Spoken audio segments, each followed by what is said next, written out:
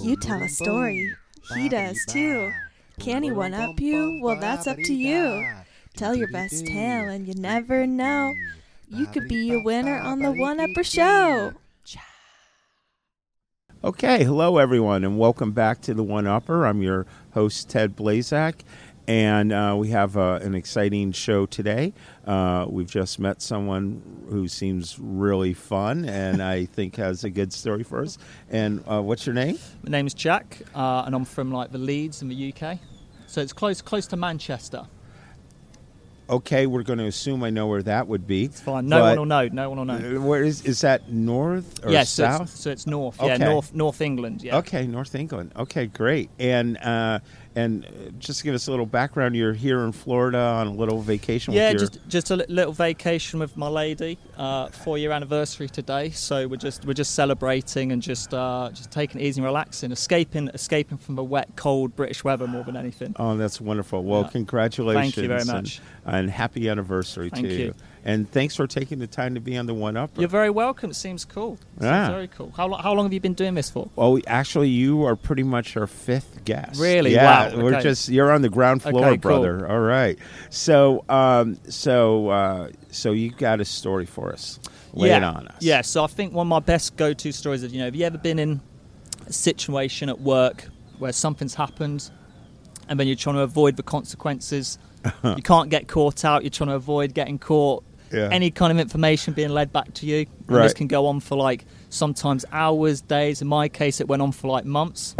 Before it was such a good story, eventually I had to cop to it and admit it because it was such a good story. But where I used to work, in quite a well-known international company, which I'm not going to mention the name of. Okay, good move. But let's just say that they are involved in transporting people. Okay. Probably give you a good idea of what I'm talking about. No ex-employees, so it doesn't matter too much anymore. Okay. When I used to work from, my apartment used to be a 3-minute walk from the office. Uh-huh. And I had 24-hour access to this office. Okay. And I was the only one that lived close to it. Oh. So we had PlayStation 4s and, snack bar and, widescreen TV and all of that stuff. So it was quite common that I would sometimes, let myself in on a boring evening, a weekday, a weekend, go play some PlayStation, help myself with some snacks. This is at the workplace? This is at the workplace, yeah. This is a very interesting workplace that they allow. Yeah, well, very relaxed workplace, to interesting. Be fair. Super cool, relaxed people. Great. Didn't really mind. I mean, look, if they'd found out I was going in there all the time, maybe they would have said something. Right, but it wasn't something that I would actively advertise on a daily basis. But anyway. Right. Okay. Also close to this office is one of my favourite pubs. Uh-huh. And I used to frequent this pub a lot. Yeah. And then, I'd leave my stuff in the office, go down to the pub, come back to the office after my session, after my night out, grab my stuff, and then head home to my apartment. Yeah. Well, one day I'd gone out with some friends, been at the pub a little bit too long than we normally would do. Yeah. And I actually got very drunk. Okay. And I went back to the office. And sometimes you've had too many beers. It's you just need 20 minutes just to relax, get your composure. Yes, the world's spinning a little bit. I'm just going to calm down. Yes. Well, I put my feet up at my little corner of my desk where I normally sit, and I was okay. It's okay, I feel okay. Time to go home now. It's it's 1:30 in the morning on a Wednesday morning. Yeah. Time to go home. And suddenly, that feeling that we've all had in our time. Okay, I've got to throw up. It's coming. There's nothing I can do about it. Sure, absolutely. Now, luckily, there's a waste paper bin. Okay. Right next to me.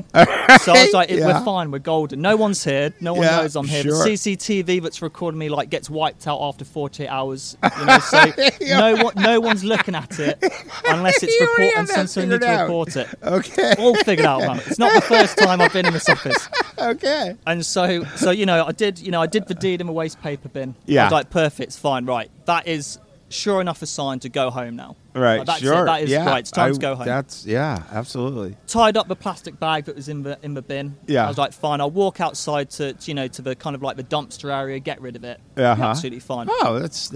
And the office was one of 6, so we shared the building with other offices, a shared kind of communal space. And in the middle of all these offices, there's a big kind of sofa, settee kind of area where everyone would chill and get your coffee and stuff. Yeah. Anyway, I've got my plastic bag. I'm golden. Straight to the dumpster, straight home. I'm sorted. The moment I leave our office door, I'm walking to the communal area. and the plastic bag splits. Oh. And it goes all over the carpet. All over it, yeah. Oh. And you know, when you've had a few drinks, this is horrible. Everything's slow motion, right? So I'm not quite registering what's happened, other than you're like, this is going to be really annoying 20 minutes now. Yeah. And it's sort, and it's not something like it's not super liquidy, right? But it's it's enough to like spread. I walk to. That's good. I walk to the kitchen. A good story has good details. Yeah, well, the details are the best bit about it. It gives the context of the effort I had to put in. And so I'm like, okay, right, fine. I'll go get some like kitchen towel, something to like, dab it up and get rid of it. Yeah. But the problem is that I am so drunk still at this point. But the physical act of like lying down, like trying to lean over, dab it. So I end up actually kind of like lying down next to it on the carpet and just like dabbing it as best I can. Anyway, I do the best I can. All the food stuff is sorted, but obviously there's a stain on the carpet, quite a big one. And I go home, fine, don't think anything of it. I cleaned up best I could. And the next morning, the moment I enter the building, I'm not even inside for 10 seconds until one of my colleagues walks past me and is like, "You seen like the weird stain that's like right outside our office door?" I'm like, no, what's this? I just play dumb, like not story worth, yeah, that's cop into. Great go-to. And then and it stank. So before the morning, yeah.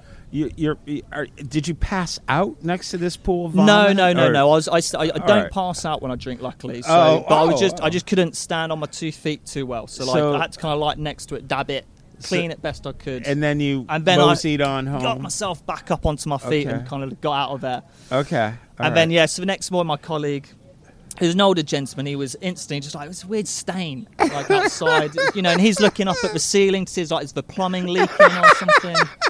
And I'm like, yeah, what? It's an old building. It might be plumbing. And the site manager comes by later that day, and he's like, that's weird stain. What is this? And by this point, it's the middle of the day, so it's got warmer. The smell starts to smell a little bit, right? And anyway, days go on, and they have to bring in like a whole specialist person to like clean the carpet, properly soap and everything with like the weird vacuum that you have. And this went on for months, and we were blaming it on the office next door. And this went on for I just played dumb for 3 to 4 to 6 months.